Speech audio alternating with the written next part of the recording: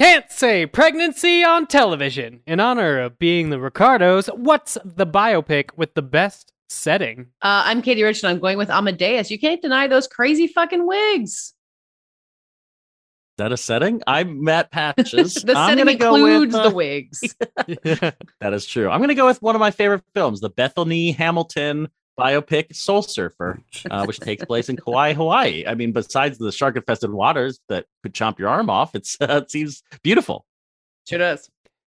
Hey, it's me, David the Seven, and I'm gonna say the mid 20th century world of being a con man pretending to be a Pan Am pilot from Catch Me If You Can.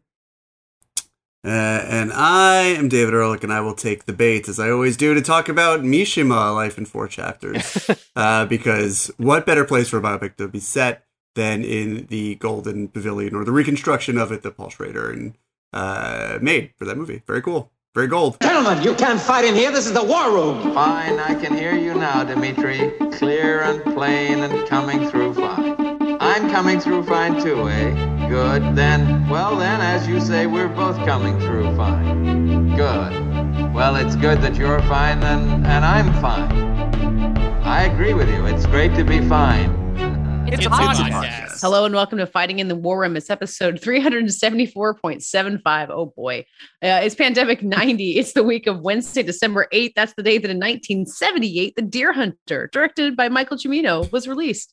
Dave wrote it as Martin Cimino, and I corrected him, and now I'm calling him out and make myself smart. It's also episode 1, post being named one of the 10 best podcasts of 2021 by Time Magazine. Wow, Listen, pop the champagne. A new era. I was gonna very humbly share this and being like, well, if you're joining us now from Time Magazine, thank you. But David just jumped on it. Let's celebrate. We read the review. This is the part of the show. Do we have reviews? Yeah, does that count to read the blurb? Yeah.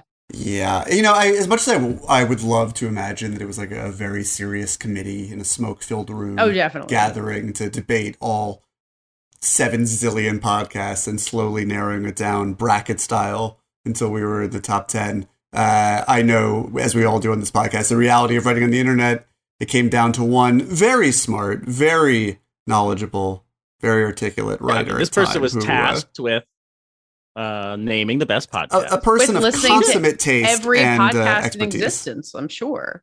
Yes. The best part about she listened to them all. She had to in order to pick ours. It's possible that new people might be listening to this show this week after this announcement, and we have in no way established what the show is. I can't remember the last time in the last 5 to 7 years when we've made it clear what Fighting in the War Room is at the top of the show. If you're a new listener, you should be in for here.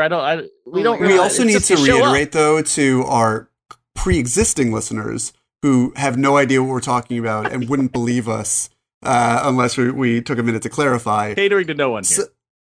Somehow, our humble podcast, which has never made a red cent in advertising, which I think probably makes us the number 1 podcast in the world of the year to not take money from advertisers. I'm just guessing that the other 9 podcasts on that sold list out podcast. Fuck the man. Hacks.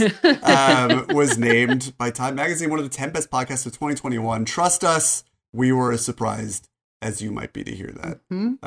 But very nice. The first and I suppose probably last honor this podcast will ever receive, other than the honor of being listened to by all you out there. Well, are you going to read the blurb, David? Do we have a review? Is it from Time Magazine? I think it's not that long. The whole blurb is shorter than most of our Apple reviews. No, I think that, we read at the start of every episode, we read the reviews that we get on iTunes under threat of, in the event that we don't have any new episodes, talking for 5 minutes about Star Wars Galaxy. Incredible that in a year where we talk extensively about a Lucasfilm mobile app game at length over and over and over again about Star Wars Esoteria, that is the year that we win an accolade from Time Magazine. This thread is the magic sauce as far as we know. This is the only thing we've been doing differently. Right? Yeah. Finally, we're getting in the weeds on what people can do on their phones. But we read the reviews we get at the top of the episode. Read them live on the show. It's great fun for all, except for the people who have made it known that they skip right over that segment. And God love you. But I think reading the blurb from Time Magazine would probably be on the other side of the river in terms of content and just, I don't know. It's like hanging it up in the pizza place of this podcast. Yeah, it's a headshot of the website, Rock in our metaphorical pizza place.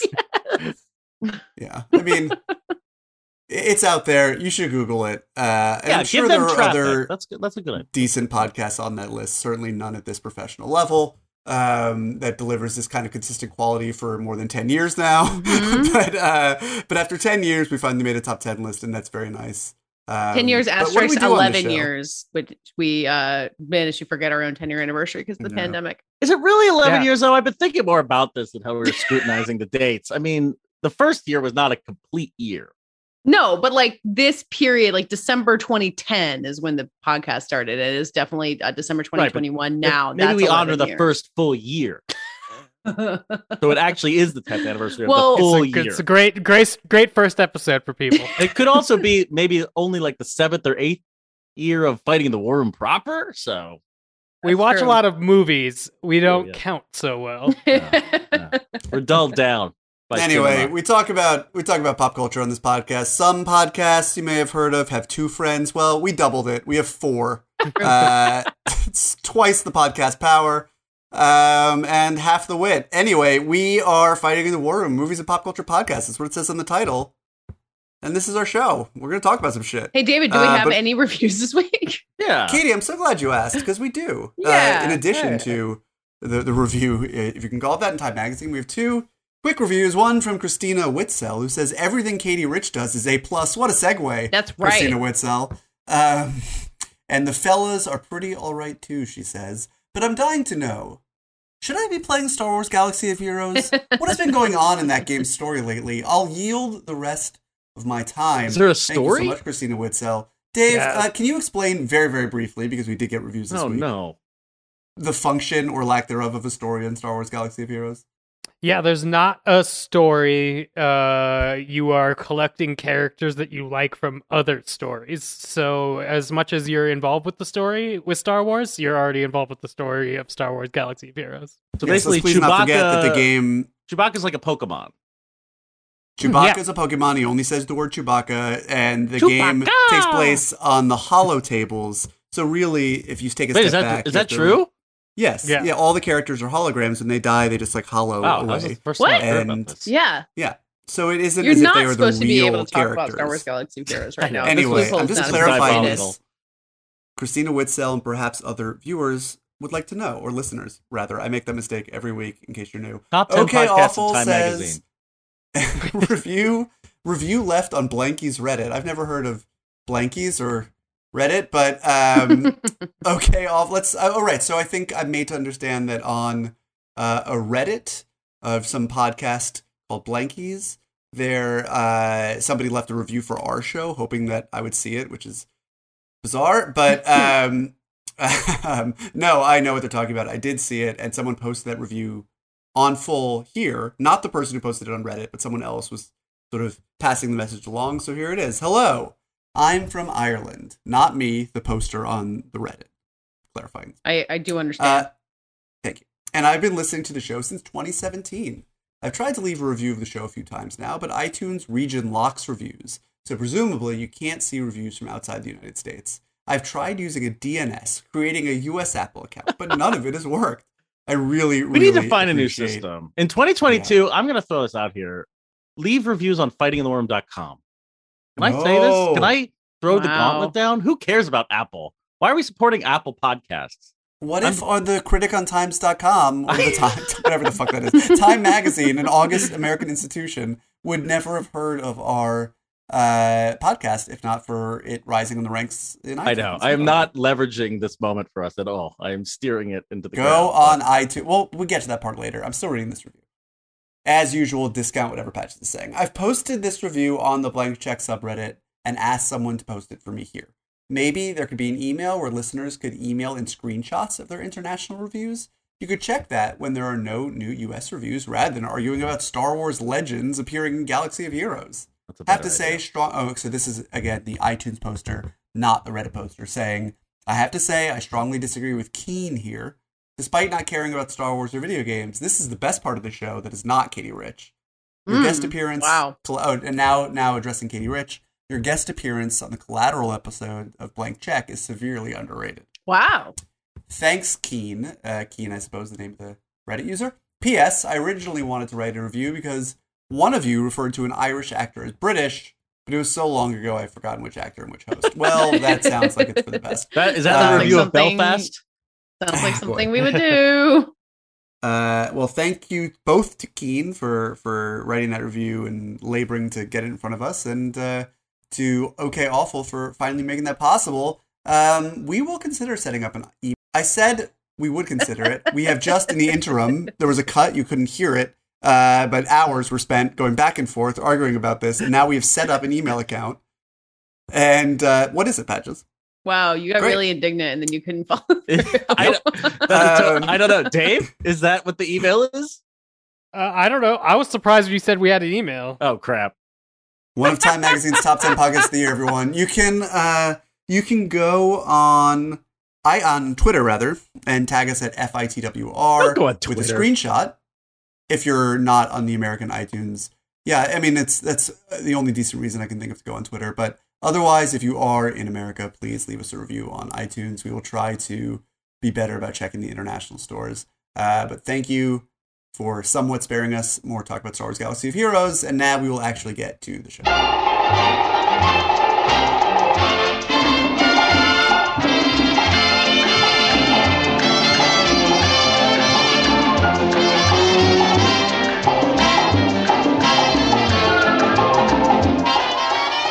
Well, guys, it's been so long since I've done this. I'm out of practice for even introducing a segment. My goodness, welcome to one of the 10 best podcasts of 2021.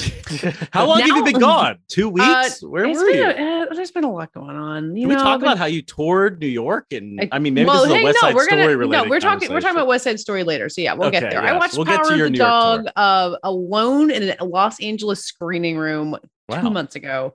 Which I'm not going to say is necessarily the right way you're supposed to see it, but I loved it. Which is unsurprising. I read the book. I love Westerns, as I'm sure I've talked about at various points. I'm fascinated by how the genre keeps evolving. Powerful dogs. I love powerful dogs. I'm always in awe of the power of them. And calling Power of the Dog a Western is like may or may not be the most accurate thing. Like, you know, if you've seen The Harder They Fall, also on Netflix, it's not really anything like that movie, but it is in the language of the Western and has a lot of characters familiar to it. You know, more or less it has Benedict Cumberbatch as this really, really mean rancher who is in the vein of the John Wayne heroes of the past, but kind of put into this new context in this movie directed by Jane Campion, adapted from the book by her. Let's gotta get Kress. I feel like I've been talking about this movie nonstop, like even before I actually got to see it. So I want to talk less and maybe hear from Dave, who's seen it more recently than I have. Wait, just to finish that, you said adapted from the novel by Jane Campion. Sorry, I meant to. But not adapted by Jane Campion. Yeah. I mean, it's not a novel by Jane Campion. Adapted the novel by Thomas Savage that was published in the late 60s. I'm not trying to be pedantic. I'm just trying to clarify that Jane Campion did not write the book on which this movie That's true. that she made is Yes, based. I trailed off before I clarified that. I really love this movie. I think it is powerful and in a lot of ways that we'll get into. And I keep thinking about it. I haven't seen it since I saw it 2 months ago, so I feel like less fresh on it and clear on what I I'm so ecstatic about. But Dave, I know you saw it really recently, so I wanted to throw to you next. Well, I guess not really recently because it's on Netflix. What is this movie about?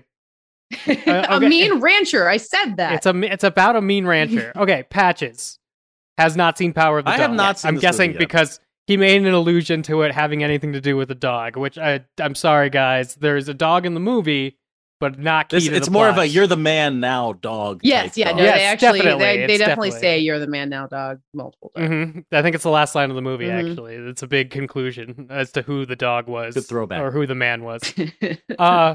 No, it takes place in a ranch. On a ranch in Montana that they shot in New Zealand for Montana. Oh, and I thought surprisingly convincingly. Not that I've been to Montana, but it felt not just it's like Sweet Tooth. I mean, not only does it feel no reaction right or not wrong, but it's also like so beautiful that a part of me, you know, Monument Valley is great and all, but yeah, man, just go back and reshoot all those fucking movies in New Zealand. Yep. Yeah, it's pretty good. Especially, there's a lot of times where in the movie, Benedict Cumberbatch plays a grumpy rancher who is running a successful ranch with his brother, but he sort of is miserable and enjoys keeping his brother miserable as well. So as a way of showing his love for his brother, he's mean to him. It's a way of showing his love. So imagine what happens when his brother ups and gets married to a widow, played by Kirsten Dunst, who brings along her son, played by Cody Smith-McPhee, and now this rancher who likes to not bathe and sort of live by this old rancher's code that was taught to him in his youth, has to contest with these people. And where he is sort of like dirty and sort of the land, let's say. His brother and his brother's family have some aristocratic leanings. They like have the governor over for dinner. The young boy is definitely getting like a formal education. So it takes all of these things and pot boils them together. And I guess if I were to compare it to their Campion movie, it's The Piano, because the entire thing, even though it sounds like maybe a drama, it has this tension to it where you don't know if we're like right on the cusp of very passionate sex or some horrible violence. Yeah. And I think it walks that line very well. Yeah. And the question is, passionate sex between whom, and horrible violence, by and whether or not they are sort of one and the same, which I think is something that is accomplished not through dialogue or like flashback or anything but like a close up on a branch that like tells you about the mental state. Like, because I read the book and it's so internal, and it's in the mind of this character, Phil, who acts cruelly and in ways that seem inexplicable to the people around him. But when you're in his head in the book at all, you kind of see the twisted logic that he's operating under, even as he is hiding things from you, the reader, and from himself, which becomes clear as the book goes on. And the way that the movie captures that through cinematography, basically. I mean, it's all of filmmaking, but just the way that the camera tells you about his inner state is really incredible, and why Jane Campion's who she is. Yeah, I mean, and the book is famous in certain canons, even though it was sort of obscure until Annie Proulx, who wrote Brokeback Mountain. I don't know if she personally sort of rediscovered it, but she certainly helped its ascent and wrote the foreword of the edition of the book that I read. Yeah. And certainly if you go on Twitter, people are happy to go into the specifics of what the movie is about, and various websites, the one I work at included, have been in a hurry to do that. Do you feel like we need to avoid spoilers in this way? Yeah, because what I'm trying to say is that I saw this movie knowing absolutely nothing. Oh, interesting. And while I don't think that is by any stretch of the imagination essential to enjoying it or getting the most out of it, what we were talking about, the tension, the dynamic between sex and violence, was even more taut, I think, because I was kind of finding my sea legs as it went along. I didn't really know even, how I would categorize the movie. It was right at the start of the festival season, and I was seeing, 4 movies a day, and it was just getting thrown into it. And it is, as Katie said, just absolutely incredible as it unfolds. I think the one thing that you can say more broadly is that, Jane Campion has always made films and always been drawn to characters who are often artists, but not always. And in here, there is an artist-like character, I would say, who make sort of beautiful homes for themselves in the middle of these liminal spaces between different worlds, and everyone around them sort of assumes they're lost, but they are really sort of looking for this place of belonging. And that, I think, is true of both, or really all, I don't want to say both even, because that narrows it down, but all the characters in the story, and the dynamics that unfold between them, I found very surprising and just so richly done. The performances are so immaculate that even after reading the book and watching the movie again, it just feels so lived in and earned, and sort of like a rawhide feeling to it. But I saw the movie in August. I saw the movie in August, and it blew me away. And I was like, this is clearly, Jane Campion's back, baby. It's her first movie in 12 years, even though I loved both seasons of Top of the Lake. This is her first movie in 12 years since Bright Star. And man, Bright Star is such a wonderful movie. Yeah, but I mean, this is just, she came back at absolutely the peak of her powers. And then I saw a zillion other movies that are part of this fall corridor. And then I saw it again a couple days ago, and I was just like, every shot, I was like, holy shit. Like, this is just so good. And it's a really, really, really special movie. And I think the moment to see it on the big screen is kind of past already in a lot of places, but yeah, it is. I mean, I am looking forward to watching it on Netflix, but it is such an absorbing movie. And you know what I'm saying about like a cutaway shot of a like hand on a table, like telling you about the meaning of an entire scene. Like you don't want to miss stuff like that. And I feel like we do a lot of being like, no, you must turn off all the lights and sequester yourself in a bubble to watch this movie. But this might be the one you really do have to do that for. I mean, it demands you. I would imagine that it would have a certain effect on you, no matter what circumstances under which you were watching it. I mean, Johnny Greenwood's score, which plunks along right from those opening shots, is so discordant that it kind of puts you on your tippy toes. I mean, it does pull you in, even if you are only half watching initially. And I don't think it's a difficult thing to be absorbed by the movie as a whole. But yeah, I mean, it creates just that tension that Katie was talking about. It just gets so tight, even once you understand what everyone sort of means to everyone else, or think that you do. And the movie retains and unpacks into this sort of like cinematic space the same coiled menace, and also sort of very like sudden revelations that don't feel like they're coming out of nowhere. I mean, the rug is getting pulled out from under you, but you feel as though in hindsight you could sort of feel the world slipping beneath your feet the entire time. It's so fucking good. Oh my god, it's really good. Yeah, and I think it's anchored by, you know, amazing performances all around. Even Jesse Plemons, who sort of has to fade into the background and who is playing a subtle character to begin with, I think really like lines it up. But Cody Smith-McPhee and Benedict Cumberbatch do, I think, as David alluded to, an amazing amount of character work, considering, as Katie says, the book is entirely from the perspective of the Benedict Cumberbatch character. Yeah. Both of them come out feeling like they want to be judged as dangerous or vulnerable, and then you have to question whether or not that's accurate, or I think a facade throughout the entire film. It's really great.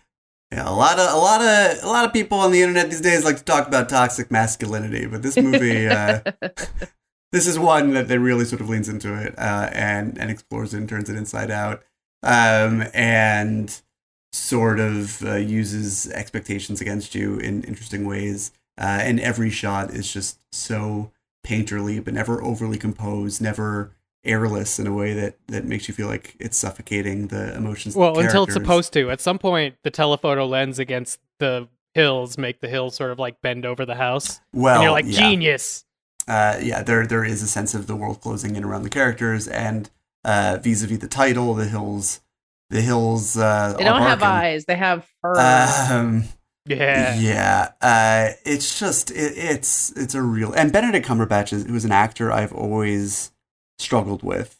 I found him, a bit. I thought he worked really well in Atonement as this sinister lizard-like character.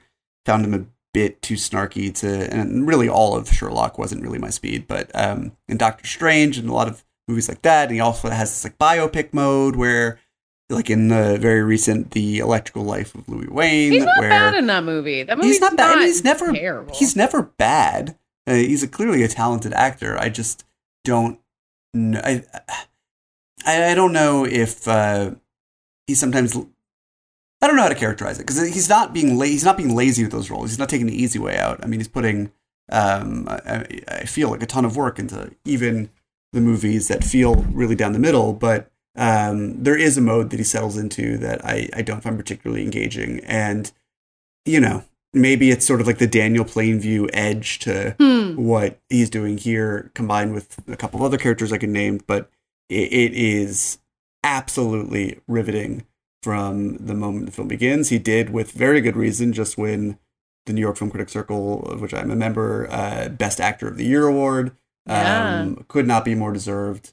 And Cody McPhee won our Best Supporting Actor. So a lot of acting in this movie. Jesse Plemons, as Dave said, like playing a very recessive role, but has, and by design, I mean, like he nails it perfectly, but has this one moment where he just drapes a restaurant napkin over his arm to shift into like acting as a waiter, and it just broke my heart. I mean, it's like a very little gesture, similar to what Katie was talking about so much of the emotion of this movie being communicated through nature and movements and whatnot. That man, it's every moment of this movie is just so sharp and poignant and on point, and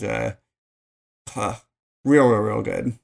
That's part of what I love about Westerns, and this is true of the piano too. It's not just Westerns, but it's like such a stark world for these people to live in. So all gestures of vulnerability or menace or everything is kind of heightened by the fact that there's so little around them. So you see someone making the choice to do one nice gesture for another character and how it like blows up the entire society around them. It can make the stakes so high. And I think this movie plays with that, and the way it's into traditional Western and how it's tweaked here.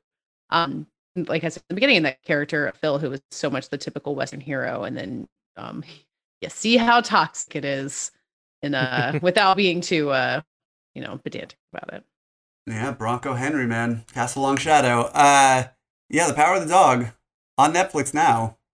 It's still playing as the date that we're recording this. It is still playing in some theaters. I don't know if that's true nationwide off the top of my head. It's definitely true in New York, but if you can catch it on the big screen safely, I highly recommend that you do so. If not, it should still retain its power on your television. Of that dog. Patches, you're going to see it soon, right? I got to see all the movies. There's so many movies, man. I got to see them all.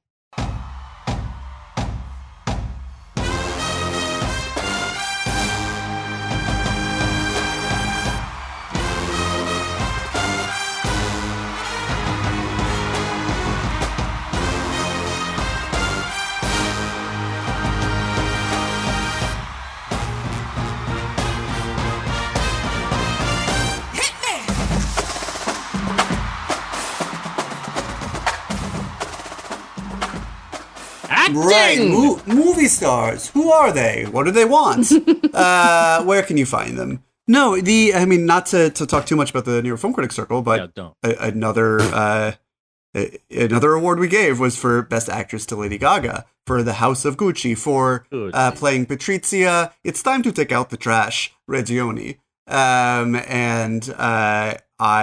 Was this an award for the most acting, David? Well, some might. There was much of it to be had. Ask that online. It is definitely a different stripe of performance than some of the others that critics groups would award, and I think we'll continue to award this fall. It is a bona fide and brassy movie star performance in an age where those, but also movie stars themselves, are certainly on the decline. And I just wanted to take this mini segment just to kick around the idea that, someone like Lady Gaga is making room for those kind of performances. This sort that they don't really see anymore, that are unrepentantly not just big in terms of their, the operatic scale, which she delivers every line, but just so full, and rich in texture and owning the movie. I think one of the things that people responded to about her performance, at least the people in that critics group, are just that she is, whether you think it's over the top or the movie doesn't work, whatever the case might be.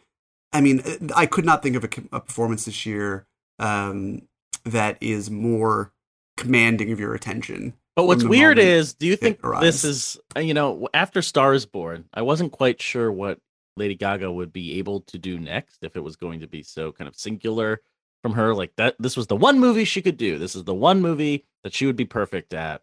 And I'm glad it's not, because I think as a pop performer, she's really dimensional and has shown so much range, from like Tony Bennett to super pop, and just like and the world building of her fantasy stuff. She's a dimensional pop star, and I'm really glad that Gucci took her, it seems like, in a totally different direction. I don't know if you see a connection between Star is Born and Gucci, but I would say maybe Gucci is more of the Ryan Murphy lessons. Are you possibly applauding the Ryan Murphyism of more mainstream big movies? Patches, Gucci feels like Ryan Murphy. If Ryan Murphy had invented Facebook, he would have invented Facebook. All right. If she had given this performance in a Ryan Murphy show, she would have given it in a Ryan. But isn't Murphy she show. giving a performance that's like People versus OJ? Well, she wasn't in the People versus OJ. She was in the American Horror Story, where she did not give a performance like this. So she wasn't given the runway there. People versus OJ had anything quite on this level in terms because People versus it was so much about like emerging into a real person as opposed like we don't know, none of us know anything about Travolta. I mean, Sarah Paulson and of every single scene that you're in. I mean, there were good performances in the show, but there is an element of camp to this movie and to her performance. I think I've argued on the show that one of the things the movie does so interestingly is it's sort of in conversation with its own level of campiness, that it's sort of about how I didn't take the idea that all the actors are sort of coming at it at a different level and seem to be in different movies as a negative. I found it a really interesting parallel to the idea of the battle over the future of the Gucci brand, if it was going to be more high end or if it was going to be, in malls. And I thought that the sort of acting styles complemented that really nicely. But she comes in and grabs the movie and the Gucci brand and family by extension by the throat. And I think that it's the kind of thing that required, Liz Taylor-like movie star bravura to make possible. And I think that, we need to. At a time when movie stars are right. Are we just think of them in terms of fucking Marvel movies, which are never going to give the room for this kind of performance? I was going to say Marvel movies do give the room. Marvel movies do give the room. Like we see Cate Blanchett as Hela or something, and it is kind of the same, but in the context of Marvel, it feels flatter, right? It doesn't feel like really putting pedal to metal. But what other performances are like this? That do you feel like things have gone overlooked, or maybe we're making a shift, or is Ridley Scott the only one who's capable of zhuzhing it up in movies? I feel like Last Duel, Ben Affleck got his moment in a similar way, but no one saw the movie, so it's kind of going overlooked. Yeah, I mean, Ben Affleck brings a not entirely dissimilar energy, but obviously in such a small role. I mean, he has to, in order to, have his memory sort of cast over the entire film, even though he's only in it for 10 minutes. But, I mean, is that kind of performance going to survive Ridley Scott on big screens? It's going to continue without him. I don't know, but I think that Lady Gaga makes it seem possible. I mean, I think that I'm sure that she could play a more reserved. Do you think it's a trait of biopics? Background if she wanted to. Do you think it's like this is Jessica Chastain and Tammy Faye, and you think this performance is like her in Star is Born? You think she's kind of in the same mode? I wouldn't say it's necessarily the same mode, but it has the same force of will behind it. Gotcha. And yeah, I mean, I actually still have not seen the Tammy Baker movie, but you could argue, I guess, that to think of her co-star in that movie, that Andrew Garfield's performance in Tick, Tick, Boom has that energy to it, although it's so diluted by musical theater or contained within musical theater that it's hard to say. But I just think that we, in this memification of culture right now, are so quick to distill that anything that is identifiably readable, that is big and broad, that you can put into a GIF that makes you feel like that GIF has, or GIF that makes you feel like that GIF has sound because it's so expressive, that is too big and is, and obviously we're not living in a subtle age of moviegoing to correspond with that, but there is sort of a feeling that anything big is bad. And right, like Pacino is the butt of jokes at this point, except right. If and you Jared go back Lee, to his Jared movies where he's big and brassy, they're fun. They're great. I mean, they are legendary.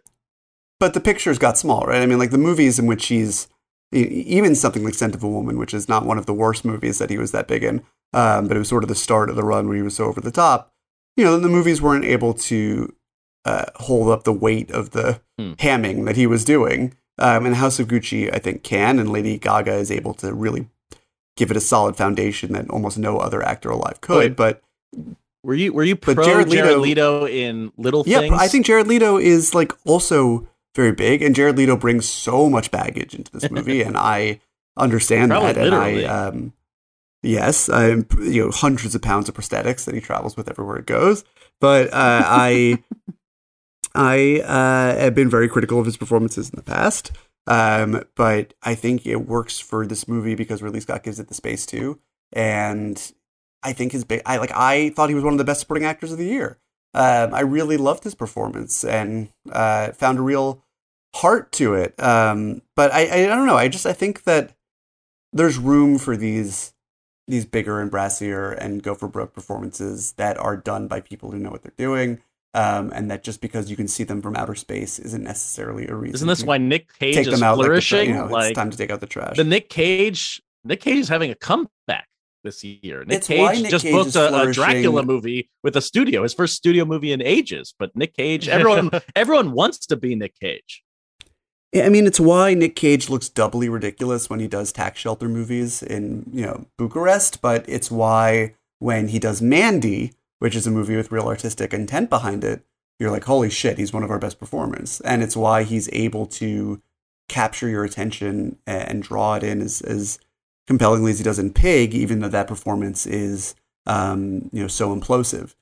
So, yeah, I mean, I think having that arrow in your quiver is important and valuable. And as long as our actors are, the Jeremy Strong profile that just came out about Succession, I mean, there's been so much interesting debate on the internet about whether it's tragic, whether he comes off like a huge asshole, whether he's self-important, if there's value in his pretentiousness. And it's like, I mean, those are all really interesting conversations. And I've been pleased in the first 24 hours of the discourse about how nuanced it is. But I also feel like the fact that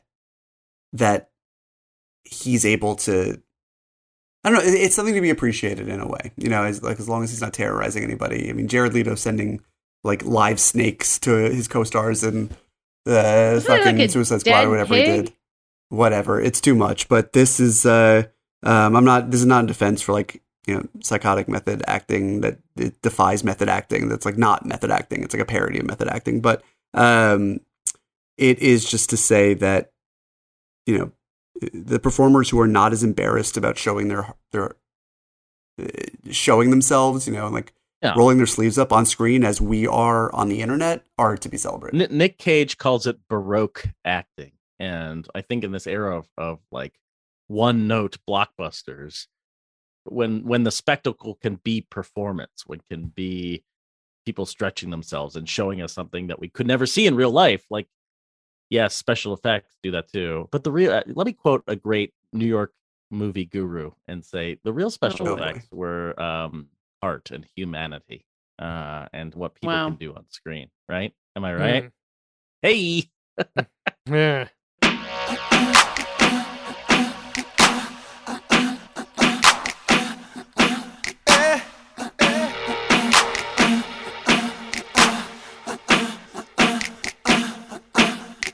Been patient, we both played our part in heartbreaking. Most times you hurt more than I faced it. All right, picture it. It's Monday on a night in New York. It's cold, and I walk into a movie theater that's full of people, and I'm with David Ehrlich. You know who's saving a seat for us across the theater? Matt Patches. And we find him, and he waves across the theater. And David takes a look at where Patches is sitting and says, "Absolutely not," and walks away. I mean, if you guys saw where Matt Patches was sitting on this one of those movie theaters that has a very long middle row, but then these two wings on either side, they're like 3 seats wide and tucked in the corner where your sight lines are like half the fucking Katie, screen. Stand up for our side row here. It was not that severe. It was not that bad. It was not, the theater was not especially like well graded. Like the tall dudes in front of me, their heads were in front of me. That was going to happen no matter where you sat. Yeah, this was not stadium seating, but this was not severe sideline action. I totally disagree. Some inside baseball is that while I, like most sane people, like to sit in the middle towards the front of the theater. I do too. Not in the very front, but I know a surprising number of film critics, film reporters, people that live among us like normal human beings, who like to sit in the rear of the theater, like they're watching fucking television or off to the side. It makes no sense. They are psychotic, and Yeah, I don't know. I didn't realize that Mac Patches. You're crazy. I don't know. I mean, there's a difference between watching Godzilla vs. Kong and wanting to turn your neck and wanting to turn your neck. You know. No. Anyway, what are we talking about, Katie? What movie were you seeing? What were we seeing? So fucking West Side Story, and I thought the movie was a terrible idea. Apparently, even Tony Kushner thought it was a terrible idea because in the profile of him in the Times, he says he went home after meeting with Spielberg and said he's lost his mind. He wants to do West Side Story. And then, much to my surprise, I enjoyed West Side Story so much. And I was sitting with Patches as he like giggled at Ansel Elgort singing Maria and scattering a big flock of pigeons everywhere. And I felt some restlessness in the theater as the second act began, which takes a long time as it does in the original movie. But I have only become more fond of it since I got out of it. And I you forgot was really all the happy. bad parts. Yeah, fine. That's like it's like childbirth. It's like anything else in life. And then I was so gratified that Dave enjoyed it too, many thousands of miles away. It wasn't just that thing where you're like, oh well, everyone at the first screening loved it. Dave, you liked it too.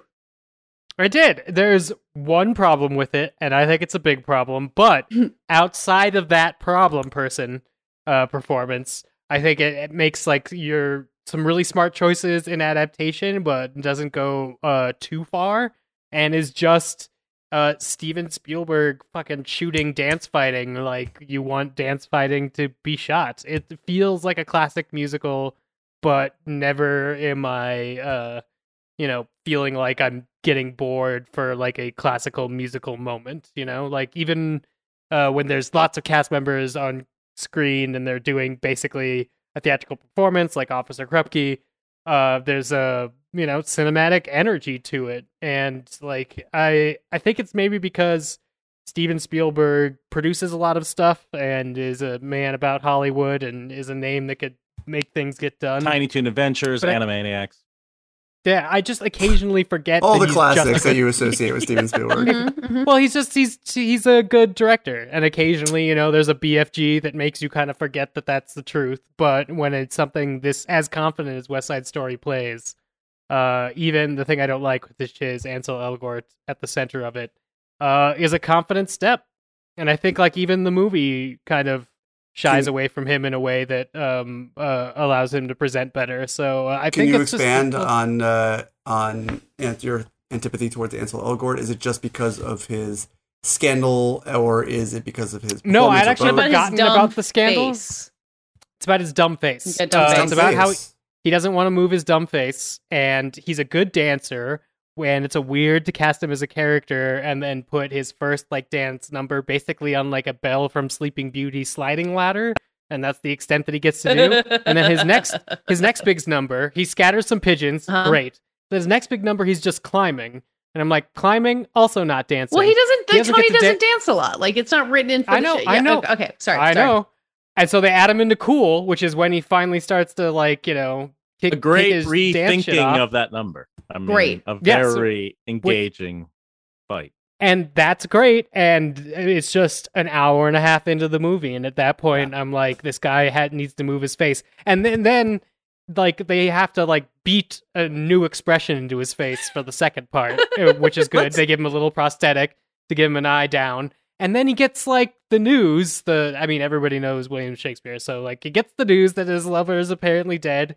And his reaction is so weird. They make him immediately back into a like shaft of light of shadow. Yeah, no, it does feel like they are cutting around him in that scene in particular. Yeah, no one can play that level of emotion. He's the ugliest. Except that moments later, Maria, who is Rachel Zegler, who we can talk about, this is her first movie. I mean, we all remember Natalie Wood in the original. Like that's a big emotional breakdown scene at your lover being dead, and she nailed Natalie it. who in the what? Exactly. Yeah, I mean, I think that for me, to go back to what Dave was saying about Steven Spielberg is that the argument that I made in my review is that Steven Spielberg has been rehearsing for a musical for 50 years now. That every movie he makes, in one sense or another, is shot like a musical, and that includes the films of his like. What do you think is his most musical movie before this?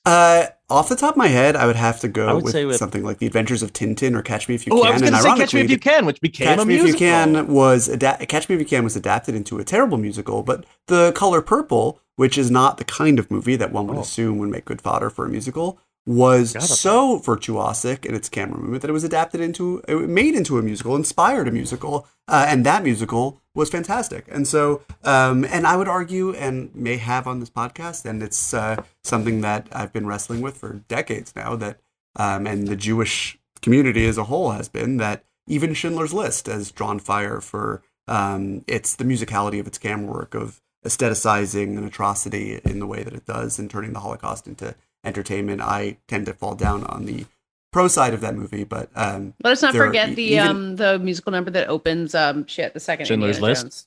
Yes, Schindler's List. Well, no, but I mean, like in all seriousness, without being glib, you could say that the liquidation of the ghetto sequence in Schindler's List has there's even a wonky piano that is woven into it, has the kind of musicality of a Vincenzo Minnelli number, and it is put in the service of the orchestration of the liquidation and the genocide of people of a neighborhood. But I think to some eyes it felt so slick and so not far enough removed from classic Hollywood film vernacular that it felt problematic. And this is something that they teach courses on in college. I mean, it's a very involved conversation, but there is a musicality to all of Steven Spielberg's filmmaking. It was just a matter of time. It almost felt redundant to actually make a musical because it feels like he's made some money. And so when you see a number like Cool, which is just, it's outstanding, and feels, like it has more in common with Crouching Tiger, Hidden Dragon than it does a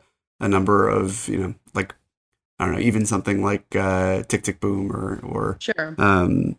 Or the other musicals this year, In the Heights, which I actually really love. But yeah, I mean, it's just like there's such a great sense of kinetic movement, of fluidity. It's you see it in the beginning, the iconic opening segment of the movie version of West Side Story. What are they going to do with that? And they find ways to zhuzh it up and to make it fresh and alive. And they don't have to overly modernize it because the movement feels so vital. It's got new choreography with Jerome Robbins is kind of incorporated, but from Justin Peck, who is a big deal choreographer for reasons I do not have handy, but people who know dance know who he is, and it feels like a really fascinating combination. Yeah, he also worked in the film space. There's a documentary about him, but he also worked on Black Swan. We go back a little bit here and talk. I mean, one thing that stood out to me, I'm in the good, not great category on West Side Story. Maybe we can get a little more into what that means, but I think what's interesting is how they're reframing it. For me, this is a Tony Kushner movie more than a Spielberg movie. I've seen a lot of people talk about that this is maybe one of Spielberg's best movies. I would totally disagree. I think he's totally in service to everyone else, from the original 1957 stage team of Jerome Robbins and Sondheim and Bernstein and Arthur Laurentiis. It's just like, this is him being a theater director and coming in and Tony Kushner getting to do something pretty daring here, which is rethink it. And Katie, I think you probably have the greatest sense of the original show. But like, the musical is still, it's the Jets, it's a shark, it's 1950s New York, and they hate each other and they're trying to figure that out. And there's a romance brewing.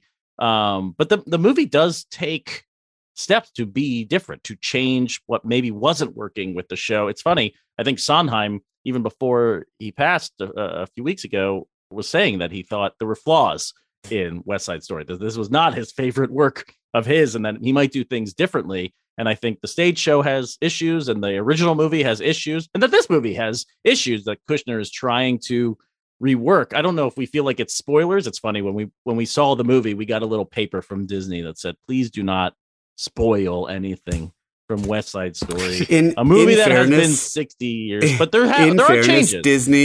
Disney includes that boilerplate and has for the last few years on every single movie they put out. But it was still hilarious. At Rise of Skywalker, it makes a little more sense than West Side Story. But I also agree that there are things you can spoil from this. I think there's no need for us to I don't think we have to get too into it, but what do you make of like how Kushner's approaching it? I think one thing that stood out to me is that I don't really get, I went into the movie wondering why we were making West Side Story again, and if there was something contemporary that informed it. I don't really think, for me, there was. Like, I don't think anything. I'll agree with that. But I do think he's taking like dramaturgical, like a knife to this and trying to make it work better, which I find interesting. it is like a film revival in the sense, because it's being pulled from all like the previous iterations, but it's like all the work was done, I think, with pretty much within the bounds of the book. Like, realistically, you're not going to see like a bunch of huge changes, and they're all done to like sort of the deepen the understanding of character and place. You're right that it's not done. I don't think there's a reason for this West Side Story now. I think it's just a performance at that level that if this were a revival in a theater, you'd go see it. If it's a Steven Spielberg musical, go see it. And it performs at that level, and I think it delivers at that level. Did it like fundamentally make West Side Story a post-pandemic tale? Like, absolutely. Well, yeah, they made it in like 2019 or whatever. Like, this was made well before the pandemic. Or even cryptocurrency or the internet. It's like it's very much still rooted in the exact same. I really needed Bernardo. Yeah, Tony's not mining Bitcoin enough in this movie. For me, personally. Yeah, Riff is like, hey, just take the sack of cash and put it into Doge. Hey, you want an NFT, Tony? When we're you're gonna get a Doge, you're a Doge. All right, wait. Here's the thing that I would say that I'd like, and to say this out loud makes it sound like it's going to be horrible, and I promise it's not. But it deals with the cops, and it deals with the Jets as avatars of white grievance in a way that I thought did feel relevant to today. And there's a moment early on where you get Lieutenant Schrank, who's played by Corey Stoll, who's the greatest, who's kind of like lecturing the Sharks and then lecturing the Jets. And you're like, okay, oh God, are they going to underline this like way too hard? And then it leaves it after that. But it's like very clear that the Jets aren't just like they're racist, but it's like, well, we got nothing left. Like, they're taking the last thing. And it just so clearly echoes the like Trump voters that we talk about right now. I mean, like, it's such a clear line. It's sympathetic to the origins of their inherited racism. Yes. And them as sort of, these people who this legacy has been bequeathed to them, because in the neighborhood in which the movie takes place, all the other communities, as Robert Moses came in to demolish it and make room for Lincoln Center, which is something that, you couldn't really touch on in the first movie when it was made. It's still happening. And this movie addresses in the very first shot and is already sort of a clever nod to the fact that, or justification for why it exists. But, every other community left and climbed up the ladder and moved away. But their parents sort of dug their heels in the ground and stayed there, and they were born into the rubble of it all. And in the middle of it, you have these other communities who are coming in the boom after World War II and coming up and coming into their neighborhood. And their neighborhood is really, the space of it is all they have left. And so there's a sort of natural animosity. It doesn't let them off the hook by any stretch of the imagination for it. But I think the fact that Riff, who's played so well by Mike Faist, is such a true believer. So good. Actually makes him, as a character, not obviously for his virtues, but makes him more endearing, because it's not a put on. Like, he doesn't think of himself as a bad person. He's really trying to defend the last thing that he has. And I think that the movie is definitely more sympathetic towards the Sharks, as it should be.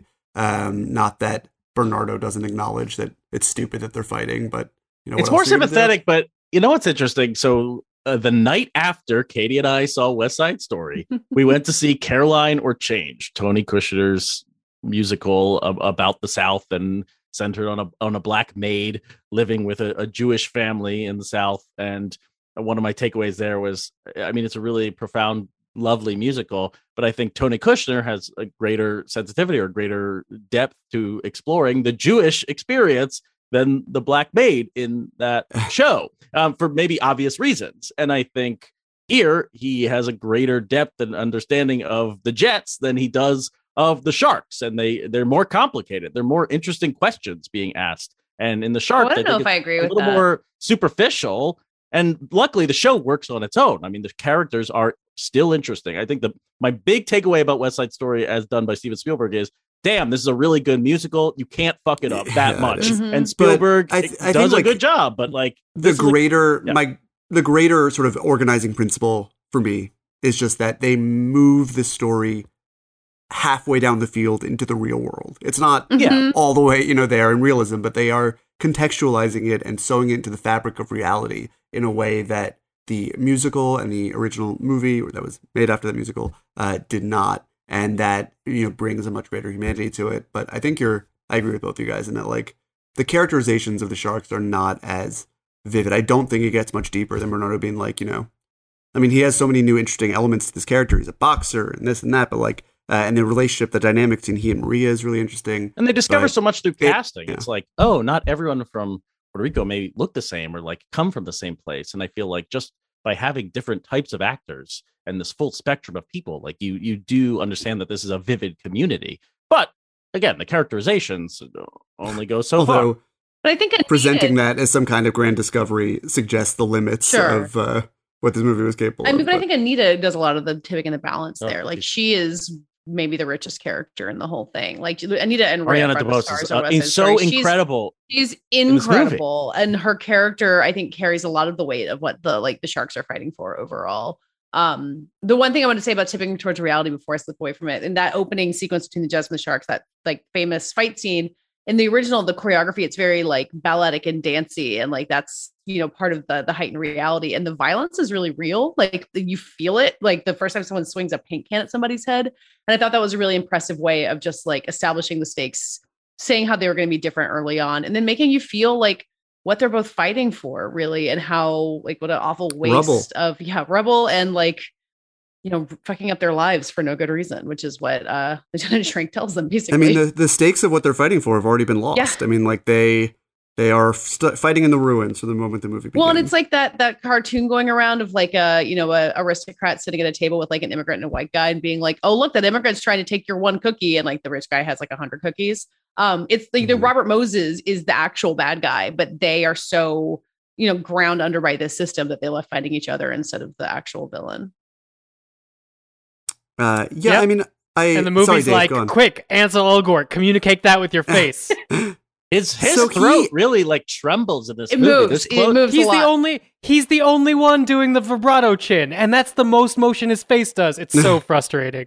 I think that he has a really lovely singing voice, and when he is not made to act, when you're looking at like a still image or a shot where he's just staring off into the distance, he has a sort of mid-century movie star matinee idol appeal, but he is so wooden in this role during the dramatic scenes, of which there are many. Do you think that's a Tony problem, or is it an Ansel Elgort problem, or a Tony problem? I can't tell. I think it's both, because I don't know if there's an actor alive who could have sold the movie has an emotional problem in the second half for me. I mean, it really does, and it falls apart for me after the Rumble and totally biffs the ending. But the problem for me is that as soon as the Rumble happens, and I mean, again, this is not really a spoiler. There's a Rumble, but like there's a Rumble, and then Tony and Maria someone kills Tybalt, some people perish. Gonna be bad. Yeah, and really, Maria the death is not the spoiler here. The Kushner changes and tweaks, I feel like, are the most fun thing. She has to decide if she's going to stay with Tony, and again, they've met 24 hours earlier, and all of their scenes together, including the really banal date scene at the Cloisters, which also didn't work for me, despite Rachel Zegler giving her best. It's just like there isn't enough runway there to believe the choices that are made, and I think it puts the entire last third of the movie on really slippery ground. And it needs a bigger performance from him. It needs Andrew Garfield to try to act his way out of like that level of emotion. Mm-hmm. That's what Tony needs. See, I think it's a momentum problem. I actually think it's a dramaturgical issue where it's like they make some choices. I don't know how deep we want to go here, but they change some things around and it kills the momentum of the movie. Like I Feel Pretty is in this movie at the exact wrong time, I think. No, I like where I Feel Pretty is. And it kind of fucks up the momentum of the relationship and the escalation of the proceedings. And when are we going to talk about Rita Moreno being in this movie and being horrible? And being horrible. No, okay. I'm sorry. No. You're an angel. So rude. Rita Moreno, innocent. Rita Moreno not recognizing as an executive producer of this movie that she should be the character, new character of Doc, to sing a certain song that is needed to galvanize the emotional relationship between Tony and Maria at the most crucial moment of the movie. Maybe a little. She's just in so much of it. I just Tony and Maria, you don't need more of those two. You need to care about them. They're not going to be the most charismatic characters in the world, but you need to care. This was one of the only Romeo and Juliet adaptations where while it was happening, I'm like, these guys are too young to be dealing with this shit. Well, the problem you're for just me was old that now. I also don't. Yeah, I guess. I actually don't care for newcomer Rachel Zegler in this movie. I'm really on the outside of this one, and I know it. I think she's. But yeah. I turned to Katie after the movie, and I was like, are Ansel Elgort and Rachel Zegler like CG? Are they basically like Na'vi but DH Billy Zane? That's Janusz Kaminski's fault. Like it looks very surreal. The critics organization gave him a cinematography award for this movie. Listen, we don't talk about what happened in the room shit. That has been made. That is something I've known for a long time and has been reinforced this week, thanks to mistakes of people I don't know who. But the look of the movie was not my favorite. I think Spielberg and Kaminski have made some astoundingly beautiful films together. Janusz Kaminski is his cinematographer. We need to get past CG skies in movies. The CG skies, the whole trend. There's an unreality to so much of the look of the film where it feels sort of burnished with CG, and that includes. I did not have that problem with Maria, but it definitely felt it on Ansel Elgort's face. He reminded me so much of the CGI young Jeff Bridges from Tron 2.0. I just felt like when we were close up on Rachel Zegler, she looked like a Bratz figurine or something. It's really unfortunate. Maybe she just I think has the way that she gigantic eyes. I mean, she does have gigantic eyes. I think that the camera treats her well, and she has the emotion to make that the focal point of what she's doing. But Ansel Elgort is sort of dead behind the eyes here. I'll give her props for the performance with her and her song with Anita, the Maria Anita moment. No, really anytime powerful. she's with Anita, because she's responding. That's really she's good. responsive. But it's also like wide actor. shots. I feel like she's just not allowed to do anything as Maria in so much of the movie, and so maybe I'm not taking Rachel Zegler to task, and I look forward to seeing her as Snow White in a Disney photo shoot at some point. But I just don't think Spielberg did her justice with the camera in this movie. It's very strange. Although the scene, the gym scene where they first see each other and fall in love at first sight is spectacular. I like that. Yeah. The dance. Yeah. That had some chills moments where I'm like, maybe this movie's gonna be okay. Every crowd scene is good. Every crowd scene in this movie shows up. I mean, America is transformative. Wow, it is spectacular. There are so many numbers like that. They're all in the first 90 minutes of the movie. I mean, Spielberg is notorious for biffing his endings. I have historically not had the problem with them, with the exception of like War of the Worlds that some people have. I think a movie like Munich, Catch Me If You Can, end perfectly, as do some of his older films. It's not just the tail end of this movie. The last 30 minutes and change, I think, are all just there's so many scenes in the last third of this movie where everyone's just standing around in wide shots, and I just feel like here's a Galaxy Brain take that might make you scream. Is this movie well directed? Like, I'm not sure it is. I think that the choreography is incredible, and I think that the movie kind of like a sequence like America is well executed. I kept thinking throughout the movie, man, Spielberg can get the budget to make this movie look amazing and like build sets and put the camera anywhere and light every scene to perfection. But is it well directed? Like, is the camera in the right place at right times? Because when we come down to the last third and we're in the interior of Rita Moreno's bodega and we just like are floating through another Spielberg long shot where I'm just like, what? Stage something, like make this work. And this is like YouTube reaction video shit. Do it like a deep dive in front of your Marvel toys about why Steven Spielberg is actually a bad director. Spielberg, I love Spielberg. I'm just saying maybe he's not equipped. Maybe he's in service to a lot of other people here. And I just felt like the money was doing a lot of the talking in this movie. That is an egregious take. I understand. But. Well, I mean, first of all, that is a talent of being a director. That's the difference between Steven Spielberg's West Side Story and Colin Trevorrow's West Side Story. Holy shit. Fuck that. No one Colin wants Trevorrow's West Side Story was shot in real space. Real space. He wanted to go to space and shoot against the real stars. Practical only. I think that's what was just the world is a star. I mean, it's right there in the lyrics. The thing that David was saying about, like, to a certain degree, like Spielberg's movies having like that musical quality, like this, he's also the person that developed like what we would consider the blockbuster, with Jaws. And so the idea that you could marry these two things, you know, like big, bold emotion with long camera takes and whatnot, is more leading into something like The Eternals than it's leading into something like Licorice Pizza. Well, like, and he would draft that off of, you know, the golden age of Hollywood musicals. You know, and so, yeah, I mean, here's my hot take that I'm going to deliver on my YouTube channel that mercifully doesn't exist. David Grace Randolph. Jaws is a musical. Jaws is a musical. Jaws. Gonna need a bigger boat. Boat. But it's like, you know, the Les Mis adaptation where everybody's singing and there's like a lot of close-ups. And like there's part of you where it's like, why are we so close up on this? This is not, you're misunderstanding the magic between musical and movie. This is the magic between musical and movie. It, I think, is very additive to seeing a performance of it, but not additive to the point that I think it's, you know, the manifesto for how we should move forward. I mean, he killed it at the Officer Krupke sequence. Like, I loved every angle in that. I loved all the blocking and. Can you guys quickly justify why that number is still in the movie? The Officer Krupke? Like, I don't disagree that it's shot well, but I do. That's the thing. It's gonna be a good YouTube video, but you're right. The moment I struggle to understand why that was not cut. Huh? Because you can't lose it.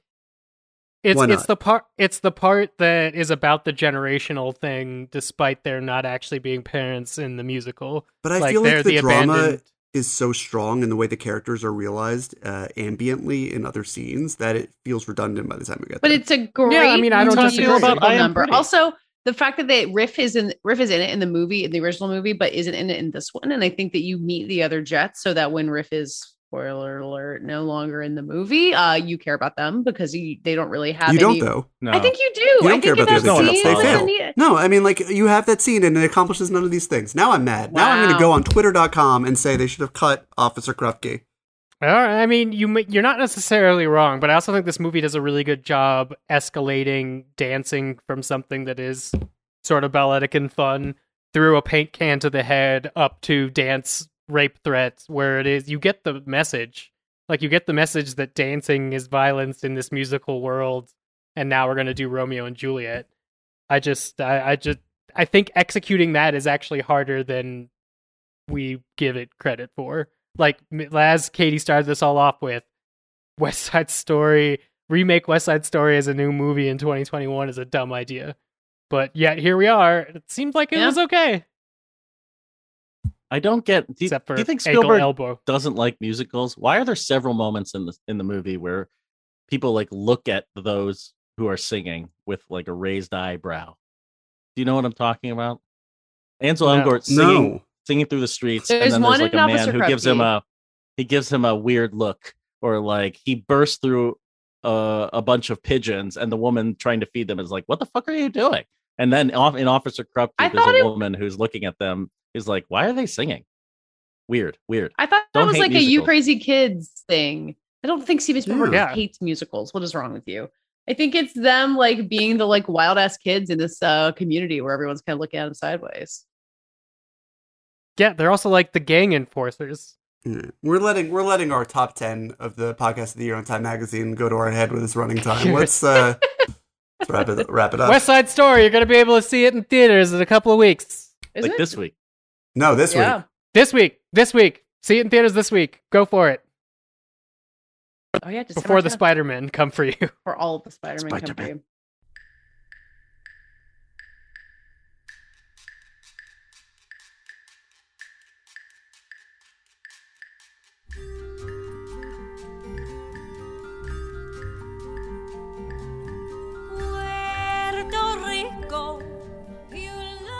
That does it for this week's episode of Time Magazine's number 4 best podcast of 2021. That is our official sign up. Now, we will be back next week. Should I update everyone on our schedule now that we finally figured it out? Call our shot. We're next week. We're going to talk about Spider-Man and Nightmare Alley and probably other stuff because there's a lot of these out right now and we're all trying to catch up with stuff. And then the week after that, the week of Christmas, we will do our Quarter Quell. Long promised. It's happening. We're doing a 2010-2011 flashback talking about 127 Hours, Limitless, Water for Elephants, and Super 8. We gave you so much more time to catch up along with us and maybe ourselves. Anyway, that will happen. We'll take a week off around the new year and then be back. I will do top 10s in January to give us all time to catch up on some stuff. I hear David's video may also be on around then, so we'll all be on the schedule. Turns out things get harder when you have a small toddler, but who could have seen this coming? So anyway, in the meantime, tell the people who you are. I'm Matt Patches. I am deputy editor at Polygon.com. I'm on Twitter at Mr. Patches, if it's a platform you use. And we have a website, fightinginthewarroom.com. If you read Time's top 10 podcast article and you were like, I got to give this one a shot, a successor to Roger Ebert's Siskel and Ebert show? Yeah, I gotta listen to this. Well, I hope you made it to the end. Holy shit. We have a lot of other episodes too, and they're all on fightinginthewarroom.com. I'm David Ehrlich. You can find me on Twitter at David Ehrlich. You can find me on IndieWire, where I am the film critic, writing about Don't Look Up this week. The embargo is tomorrow, the day we're recording this. By the time you hear it, all will be on the internet. What'd you think? Bad. Real bad. So just don't post this episode before 7 p.m. tomorrow on Tuesday, December 7th. Thanks, Dave. You can find all of us, more importantly, together on Fighting in the War Room on iTunes. Go on iTunes at Fighting in the War Room. Leave us a review. We will read it live on the show, even if you are not the chief podcast scientist at Time Magazine. Even if you're just an intern at Time Magazine, we'll read your review on our website, on iTunes. As long as, you say that we're one of the 10 best podcasts of 2021, of course. And I'm Dave Gonzalez. You can follow me on Twitter at DA7E. And some good news, breaking news. You can email all of us at fitwr.podcast@gmail.com. Yes. There you can send us international reviews. You could send us thoughts. It will now go into a bin we could all access. Wait, is that thoughts THOTS? You could send whatever type of thoughts you want. Wow. I'll see some thoughts. I'm Katie Rich. You can find me at Vanity Fair, where and on the Little Gold Men podcast, where we'll be talking more about West Side Story. I'm just gonna keep talking about it as long as they'll let me. You can find me on Twitter at Katie Rich, KATEYRICH, and we're all on Twitter at FITWR, where you can tell us who you think should have played Tony, which has been a hot topic of conversation among people I talk to in real life, or you can answer the Speaks Lightning Round question, which was, in honor of being the Ricardos, what's the biopic with the best setting? Thanks for listening, and we'll be back talking to you next week.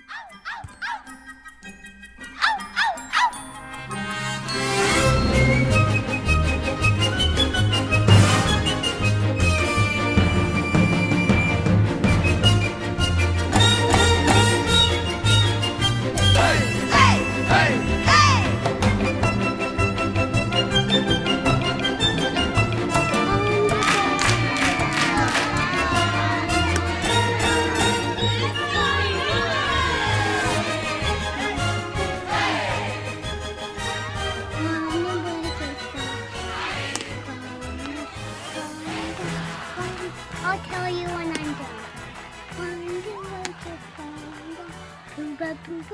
On the way to find my fair lady.